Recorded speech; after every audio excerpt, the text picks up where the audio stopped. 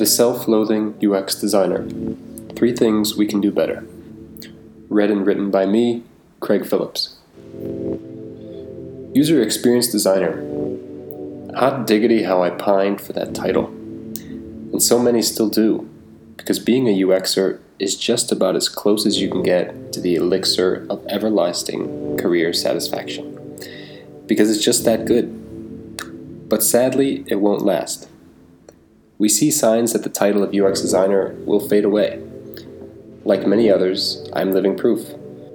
Where I used to be a UX designer with expertise in this or that, I'm now a product designer with expertise in UX. I'm not saying that's right, but it's a thing that's happening. I think this is, in part, due to the field being young and largely undefined. What is and isn't UX is still up for grabs, even now. It differs depending on who you talk to. We've all thrown around the idea of UX maturity in a company. In reality, that's just something designers say to reference the magical mystery of design. There's no objective definition of UX mature or UX prepubescent. Here are 3 quick things about UX that I need to get off my chest. Number 1. You don't design experiences. My biggest trigger is when someone calls a thing we're designing an experience. For an experienced designer, that's a tough place to be in. I'll summarize my view by saying we don't design experiences, we design things. But we hope the people using those things will have a positive experience. Digital products, applications, and websites. Maybe this won't always be the case, but it's what we do now, and we'll keep doing until things change. Sure, designers, or anyone really, aim to give people positive experiences with those things we make. Whether they like it or not is out of our hands, but we try our best. We don't design experiences, we design things, how they work, interact, communicate, and look. When people interact with those things, they can have pleasant, frustrating, or just plain normal experiences. Standards for how people define good and bad change almost daily. It's a moving target, and things are constantly in flux. Which brings me to my next point. Number 2, nothing is sacred.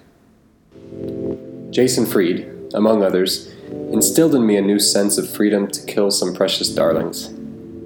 Basecamp's approach, he's the founder and CEO, to designing, building, and shipping has brought up a lot of thinking. Specifically shipping without research and user testing. The point here is not Jason's thoughts on research, it's that nothing in UX design, however you define it, is sacred.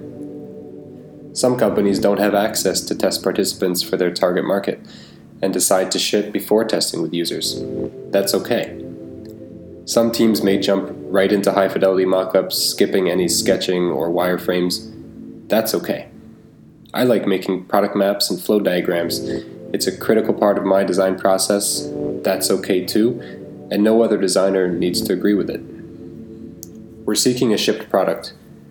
There are many roads to get us there. As long as you're open to learning new things and self-aware, you'll be okay. Number 3. Until we define, we will be defined. Like I said before, our industry is too ambiguous, ill-defined, and confusing. Being self-defined is kinda nice. We get to decide what UX is to us and promote that approach within our company. Dream job status. But as long as we're undefined, we won't last as a design discipline. UX design is weak. It isn't typography, architecture, or graphic design. It has a short history. It will not stand the test of time as long as it's undefined. What it is and what it isn't.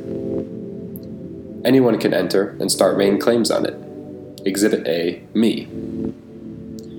Also, the way UX is being stretched to other disciplines is alarming yet natural. Something I fully participate in, to be honest. A good UX designer must be a good copywriter, strategist, business person, UI designer.